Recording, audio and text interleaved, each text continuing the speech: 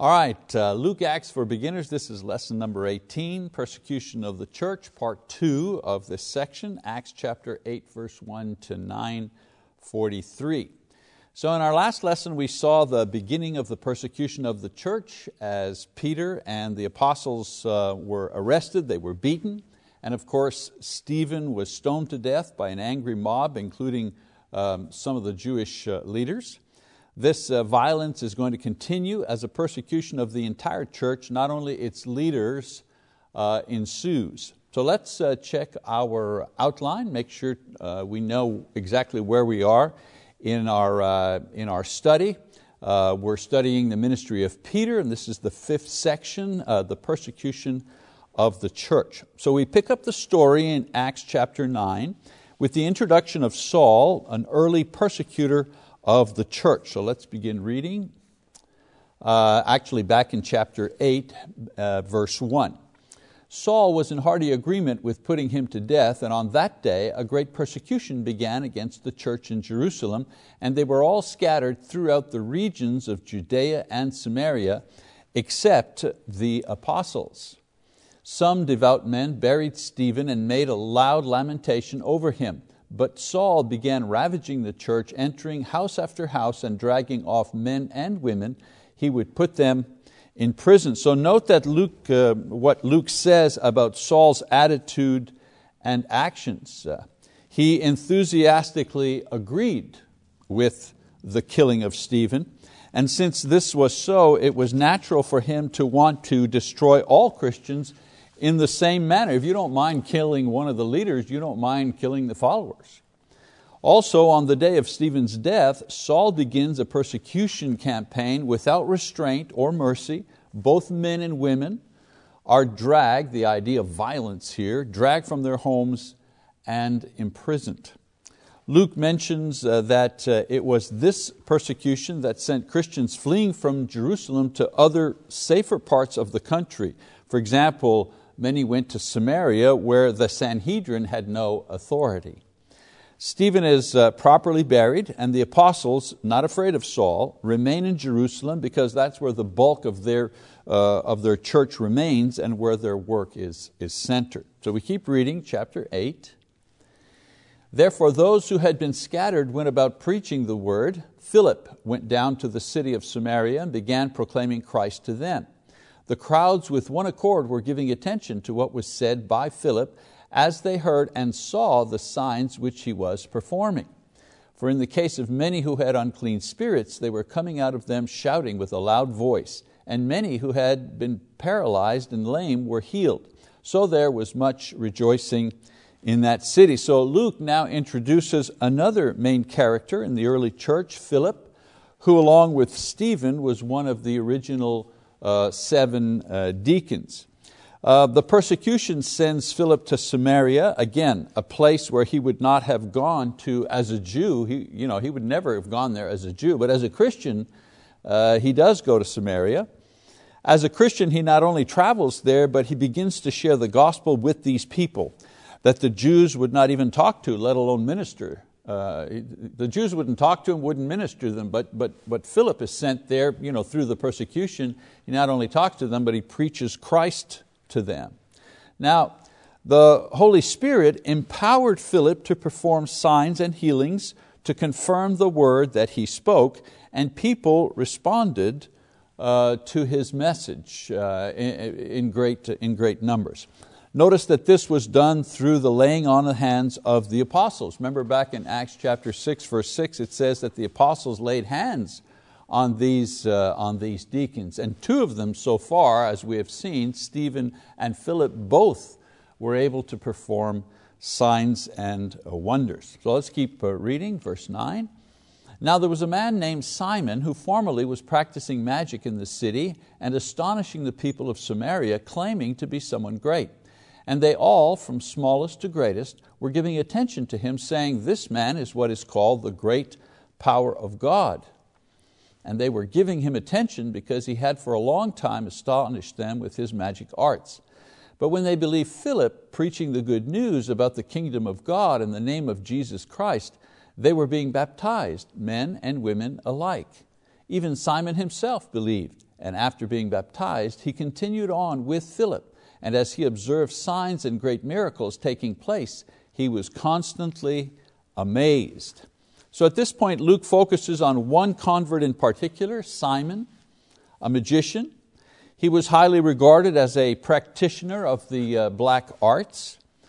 Magic, of course, is the attempt to manipulate or influence the spirit world for your benefit or the harm of others by doing something in the material world. For example, I'm going to carry my lucky penny around with me, and this will cause the spirits to bring me good fortune. Of course, that's a simple example, but basically that's what magic is. You're doing something, a ritual, you've got a lucky thing, words, incantations, whatever, ceremonies, in order to affect what is going on in the spiritual world, as I say, for your own benefit or perhaps for the harm of others.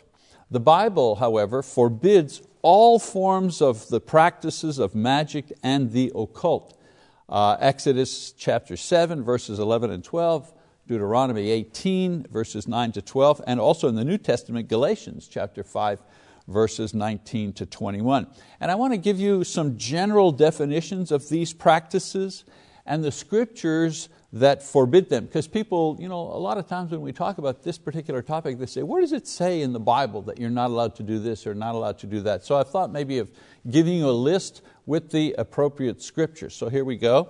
Enchantments, which are the practice of the magical arts, Deuteronomy 18.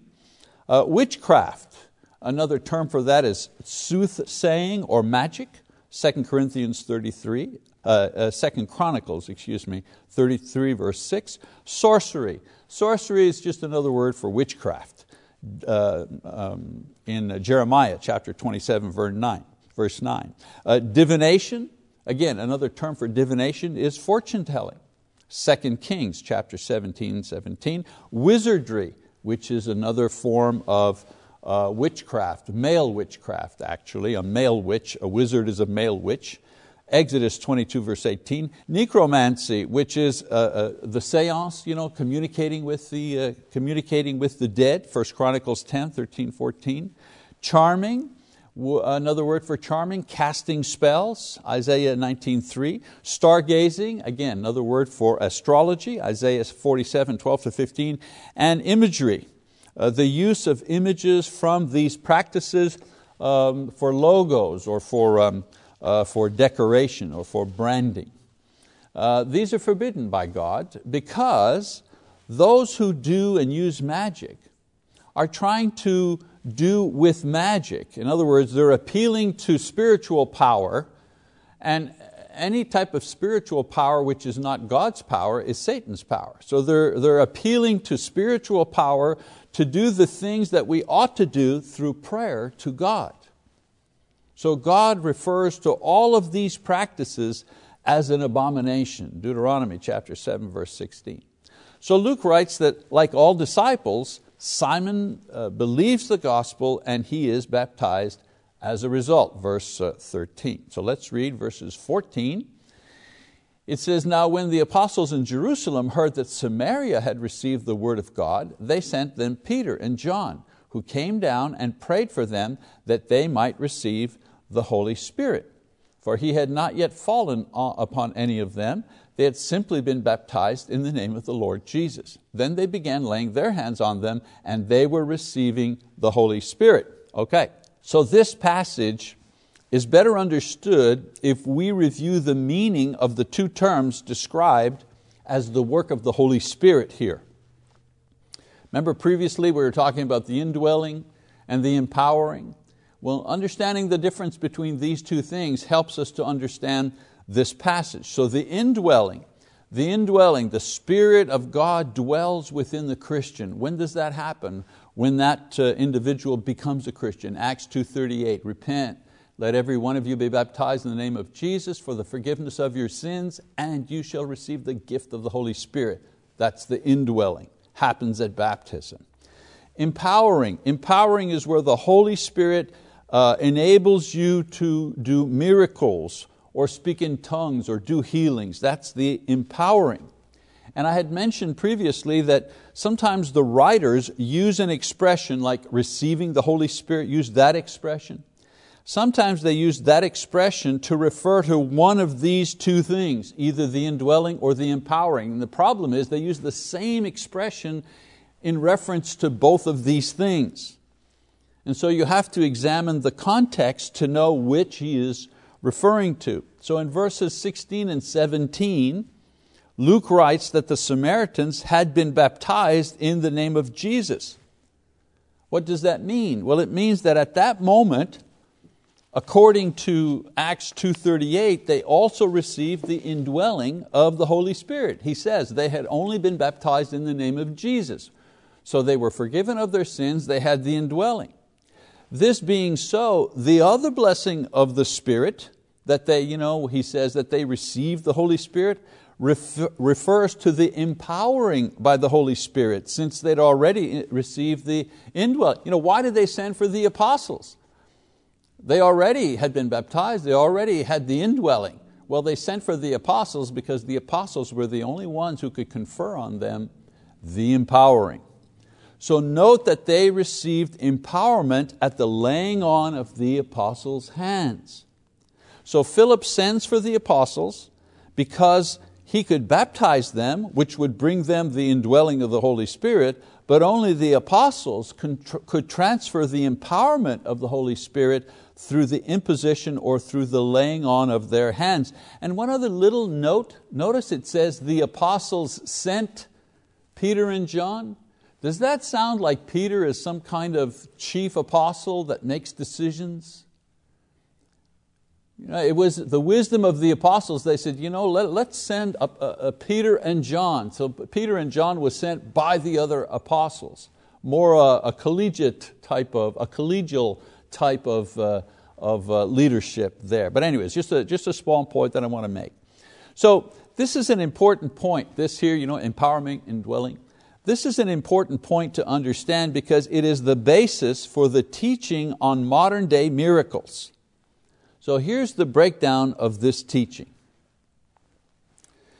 The Holy Spirit empowered only the apostles, and as we will learn later on in chapter 10, Cornelius. So the Holy Spirit empowered only the apostles and Cornelius with the ability to speak in tongues, to heal, to do miracles. The apostles, as we see here, also had the ability to transfer this empowerment, to speak in tongues and to heal and so on and so forth. They had the ability to transfer this empowerment to other disciples through the laying on of their hands. These disciples, however, who had received this empowerment from the apostles, did not have the ability to themselves empower other people by the laying on of their hands. And we see this phenomenon here, we see an example of this with Philip. This is why even though Philip himself could perform signs and wonders, he could not enable another disciple to do the same. Only the apostles could do this, and for this reason they came to help Philip and empower his converts to practice the spiritual gifts. One other kind of postscript to this, with the death of the apostles, the performance of miracles began to diminish and eventually ceased, because the way to receive this empowerment also ended with the passing of the apostles. So briefly, to summarize, the apostles received the empowerment. They could transfer that empowerment to other individuals, and they did. We see Philip and we see Stephen, for example. And now, the converts that Philip had, the apostles came, laid hands on them, and some of them began to speak in tongues and to prophecy and so on and so forth. So they had this empowerment. But once they died, the way to receive the empowerment died with them. This is the reason why we believe and we teach that the age of miracles has passed. Because the way to receive the ability to do those miracles has also passed, when the apostles passed away from the scene. Okay, so let's keep reading, verse 18. It says, now when Simon saw that the Spirit was bestowed through the laying on of the apostles' hands, he offered them money, saying, give this authority to me as well, so that everyone on whom I lay my hands may receive the Holy Spirit. But Peter said to him, may your silver perish with you, because you thought you could obtain the gift of God with money. You have no part or portion in this matter, for your heart is not right before God. Therefore repent of this wickedness of yours and pray the Lord that if possible the intention of your heart may be forgiven you. For I see that you are in the gall of bitterness and in the bondage of iniquity. But Simon answered and said, pray to the Lord for me yourselves, so that nothing of what you have said may come upon me. So Simon, notice here, Simon sees that the transfer of spiritual power is done by the laying on of hands of the apostles. He sees the ones empowered speaking in tongues and doing the kind of things that Philip was doing. So he makes the connection between the laying on of hands of the apostles and the empowerment. So since the disciples empowered could not pass on this empowerment, and the apostles eventually died, with time there was no one left in the church who had been empowered and none who could transfer the power. Paul even teaches that these abilities and powers would eventually disappear once the full revelation from God was recorded and preserved. 1 Corinthians chapter 13, verses 8 to 10, if you're interested in that particular idea. Now, this is the short version of the reason that we do not believe that God empowers people today with the ability to speak in tongues and to heal or to do miracles. Of course, God can do what He wants to do, but according to the Scriptures, He does not in the modern age. With the Bible, we have all that we need to win souls, to build up the church, and to mature the members of the church as Christians. 2 Timothy chapter 3, 15, 16, 2 Peter chapter 1, verse 3, and Romans 1, 16. All of these passages declare that the Bible is enough. We have what we need. Romans 16, Paul says, I'm not ashamed of the gospel because it is the power of God unto salvation. So the gospel, we have it. We don't need miracles to convert people anymore because we have the entire record of the New Testament. We have the record of the miracles. We have the record of the resurrection of Jesus. And of course, as we are studying, we have the record of how the church was established and the mighty works that the apostles and others did at that time. So those who claim to have this power, they do so in opposition to Scripture, and they have difficulty in demonstrating objectively that their power and their healings are similar to that which is described in the New Testament. So there are a lot of people going around saying, I have this power, I can speak in tongues, I can heal people, but they can't do it to the degree and in the way that it was done in the New Testament. In the New Testament, Peter, he healed someone who was sick, but he could also raise someone from the dead. Today, there are certain illnesses that can be healed, quote, and if they can't be healed, it's the fault of the person who's ill. They don't have enough faith, but you don't see that in the work of the apostles in the New Testament.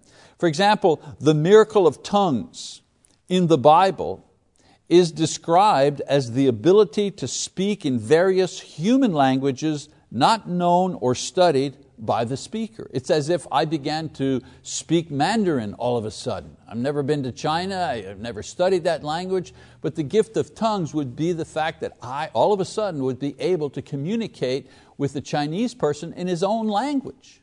Okay? So modern day charismatics, for example, do not and have never been able to do this. They haven't been able to reproduce this biblical miracle in the way that it was done in the Bible. So we read that Simon, getting back to our text here, we read that Simon, he makes the mistake of trying to purchase this power from the apostles. And it's so human, isn't it? He's falling back into his old ways, where magicians, they bought and sold their tricks and their deceptions from one another. But Peter severely rebukes him and admonishes him to repent immediately for such a serious sin, to try to purchase the blessings of God. Now he was probably spared because he was a young Christian. He acted impetuously. You know, when he talks about the gall of bitterness, the gall of bitterness and the bondage of iniquity are two references that mean kind of the same thing.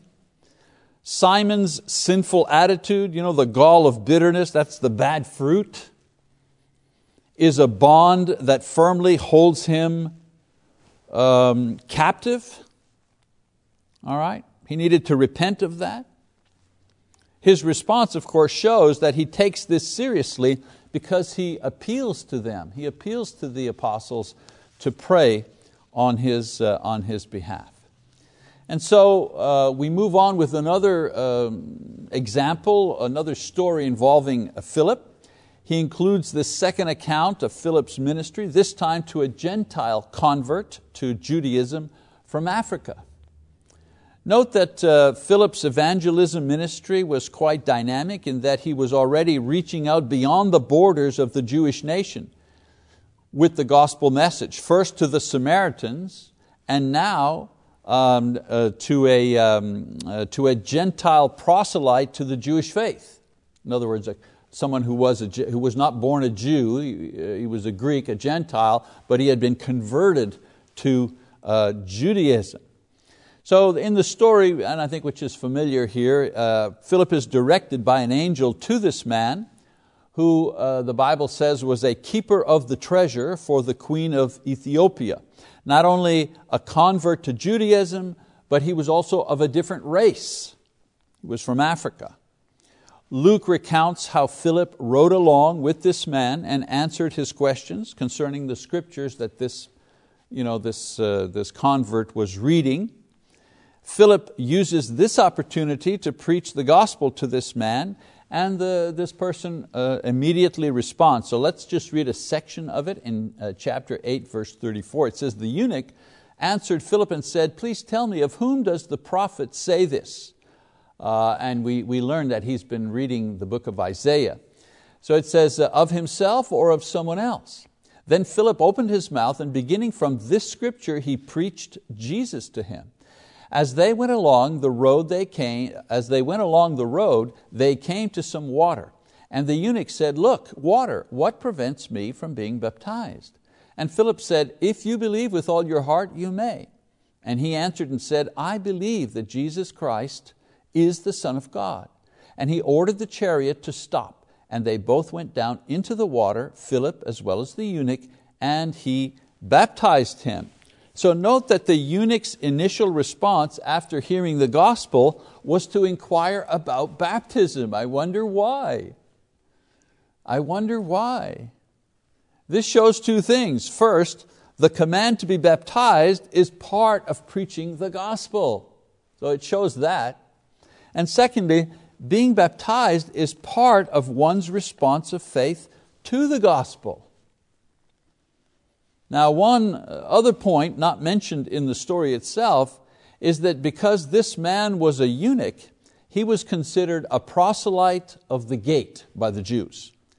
And being a proselyte of the gate meant that he was barred from entering the inner temple area. Deuteronomy chapter 23, verse 1. This made him a kind of a second-class convert to Judaism, the lowest rung on the ladder of acceptance into the Jewish religion. With his conversion to Christianity, however, he became, as Peter later wrote in 1 Peter, and I want to read that, he says, "But you," speaking of Christians, "but you are a chosen race, a royal priesthood, a holy nation, a people for God's own possession, so that you may proclaim the excellencies of Him who has called you out of darkness into His marvelous light." So isn't it amazing, this eunuch here? He goes from being one who could go to the gate of the temple but no further. He goes from that to becoming the actual temple of the Holy Spirit through Christ. 1 Corinthians chapter 6, verses 19 and 20. Luke, so we'll leave off Philip here. Luke now shifts the focus of his narrative from the work of Peter and the early church to the conversion of its chief antagonist who was leading the persecution against them, and that was Saul of Tarsus. So let's go back to Acts, begin chapter 9. Now Saul, still breathing threats and murder against the disciples of the Lord, went to the high priest and asked for letters from him to the synagogues at Damascus, so that if he found any belonging to the way, both men and women, he might bring them bound to Jerusalem. As he was traveling, it happened that he was approaching Damascus, and suddenly a light from heaven flashed around him, and he fell to the ground and heard a voice saying to him, "Saul, Saul, why are you persecuting me?" So I'll just stop right here for a moment. Note that Saul was not merely an opponent of the religion and had kind of theological objections or theoretical objections to this faith. He was out to destroy it as a religion and kill or imprison those who practiced it.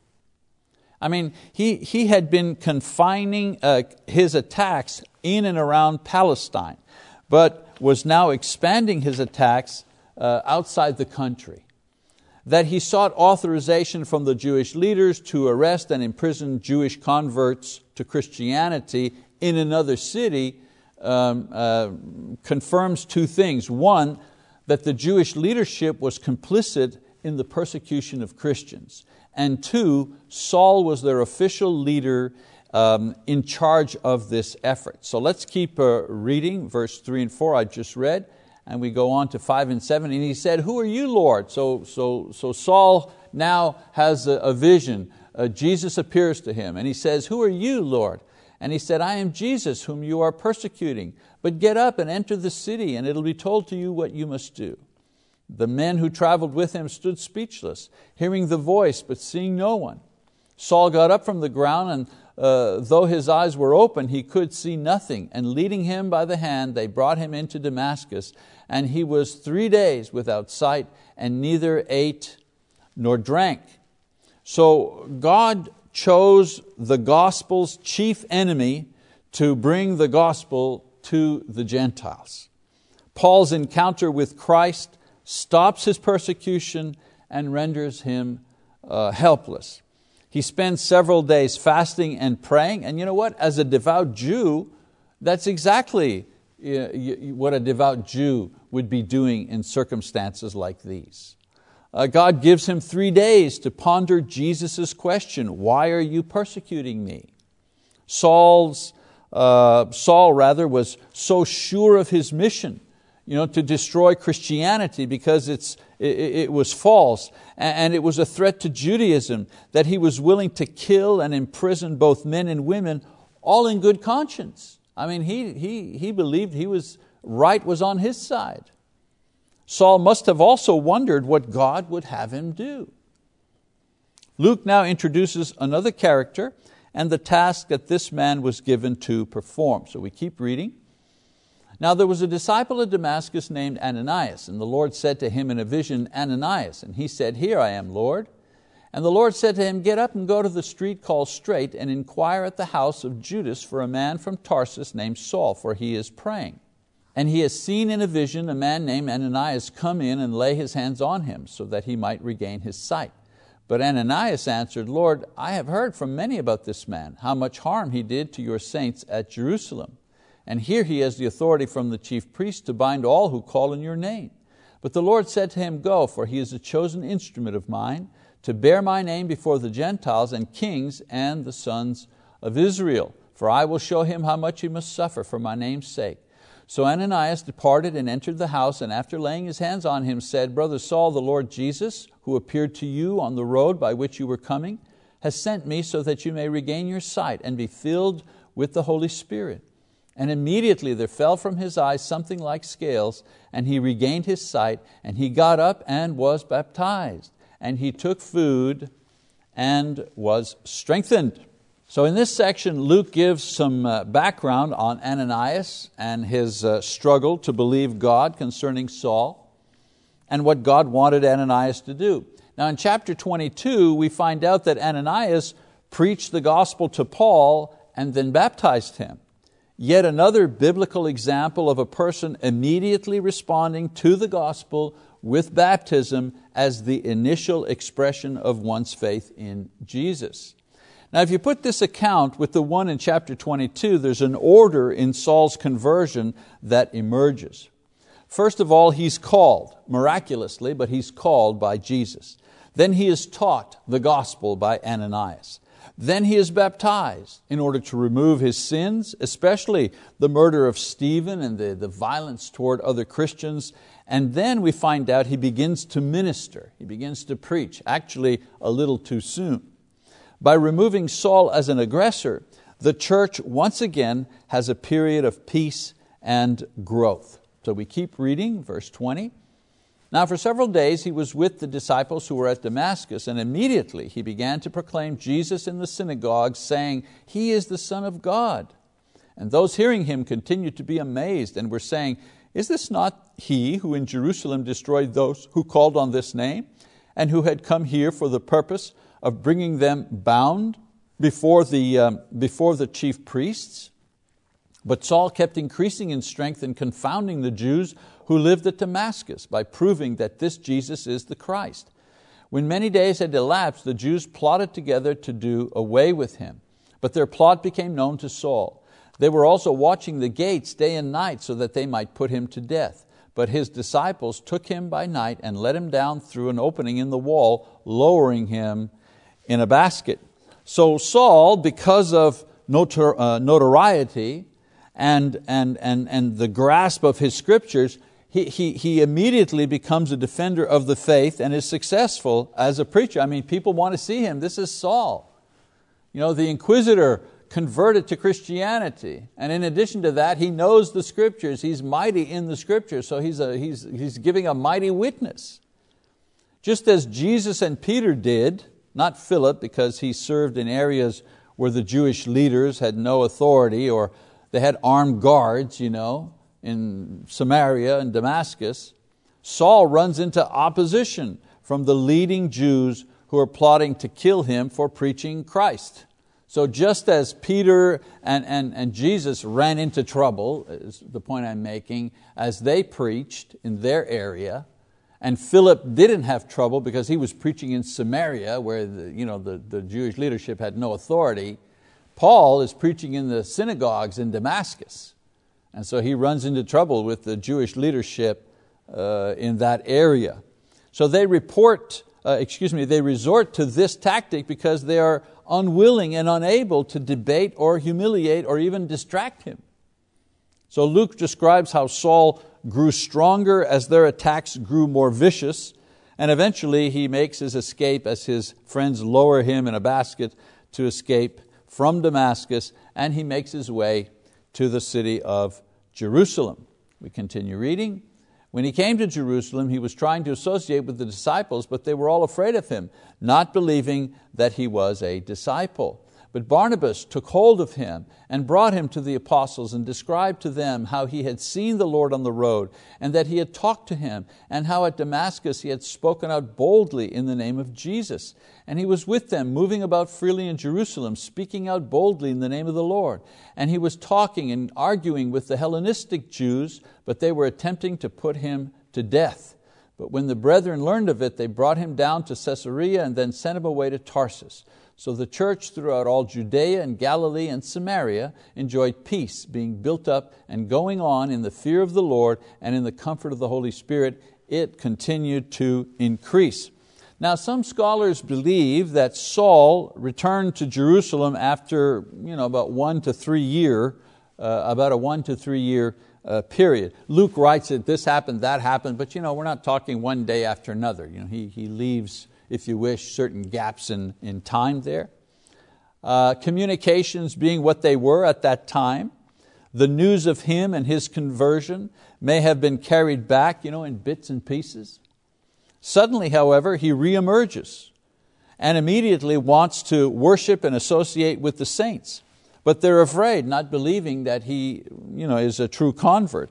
Perhaps this was a trick in order to spy on them or to continue the persecution.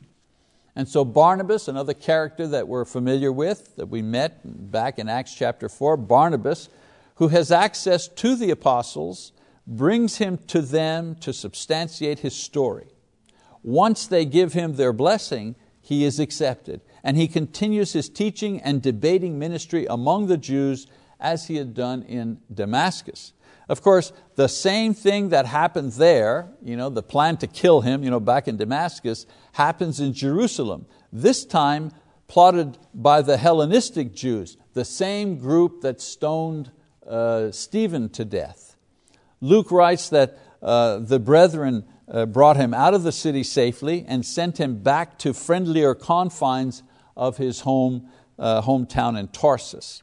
Luke finishes this section by describing the pace and peace and growth of the church experienced now that their chief opponent, Saul, had been converted and was ministering far away in the north in his own city.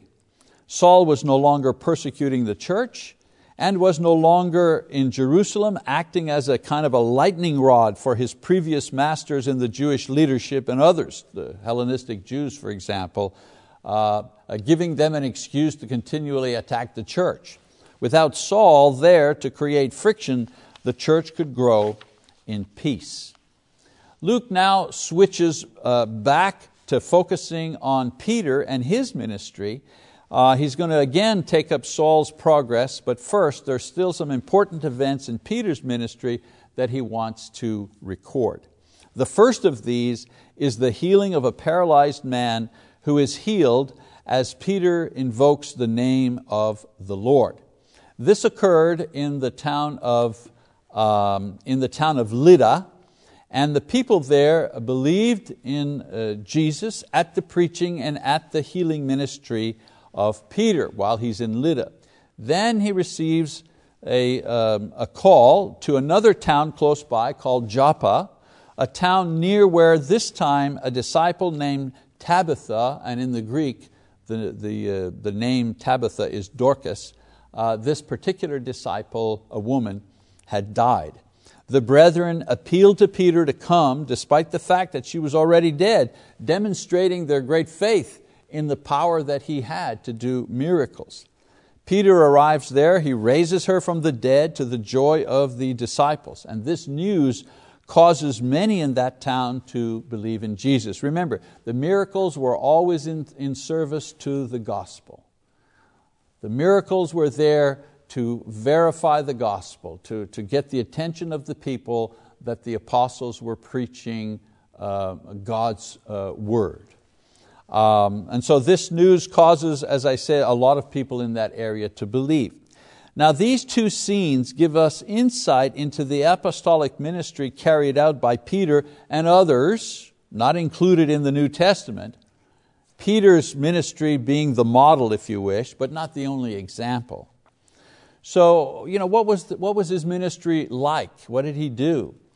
Well, he traveled throughout Palestine, preaching and performing miracles.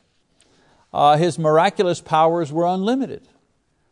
Remember I mentioned, unlike today, where people who have the miraculous powers or claim to have miraculous powers, they're limited. I can only cure headaches, or I can only cure arthritis type thing. His miraculous powers were unlimited. He healed an unbeliever with simply a word. He brought a believer back from the dead with simply a word. And he was not an administrator or CEO type leader. He was a shepherd and a proclaimer type leader. And I mentioned that a little while back. It says the apostles sent Peter and John. That doesn't sound like he's some kind of CEO or top guy. So we see that in the New Testament. Again, a collegiate form of leadership, which was copied later on in the local churches. Always more than one elder, collegial type, group leadership, if you wish. So in the next session, Luke is going to describe one of the most significant events in Peter's ministry as an apostle, and we will cover that next week. All right, so a couple of lessons here before we close out. First of all roads lead to Jesus. In teaching the eunuch, for example, Philip begins in Isaiah, where the eunuch was reading, and he showed how Isaiah's prophecies pointed straight to Jesus. Everything in the Bible is about or supports or leads to and explains the person and the ministry of Jesus. You can start anywhere and go forward or go backward. It always points to Jesus. So if after reading the Bible you arrive at the conclusion that Jesus is not the divine Savior, you have read the Bible incorrectly, because that's its overall message. Lesson number 2. We all become Christians in exactly the same way. You will note all the way through the book of Acts, people become Christians by faith in Christ, and a faith that is expressed in repentance and baptism. The 3,000 at Pentecost, they were baptized. The Samaritans who believed were baptized.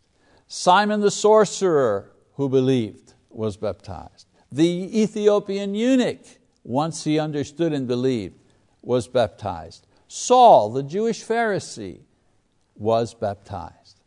The debate, whether one needs to be baptized or not, that is quite a recent debate.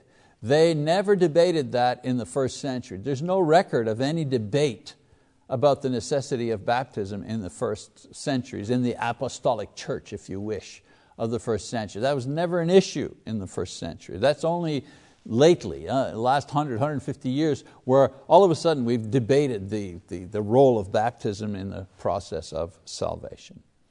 So the Bible is very clear on this topic and provides at least 10 examples just in the book of Acts alone that show people converting to Christianity were first baptized. So don't ever doubt the necessity and the role of baptism. Okay, so next time that we are together, we will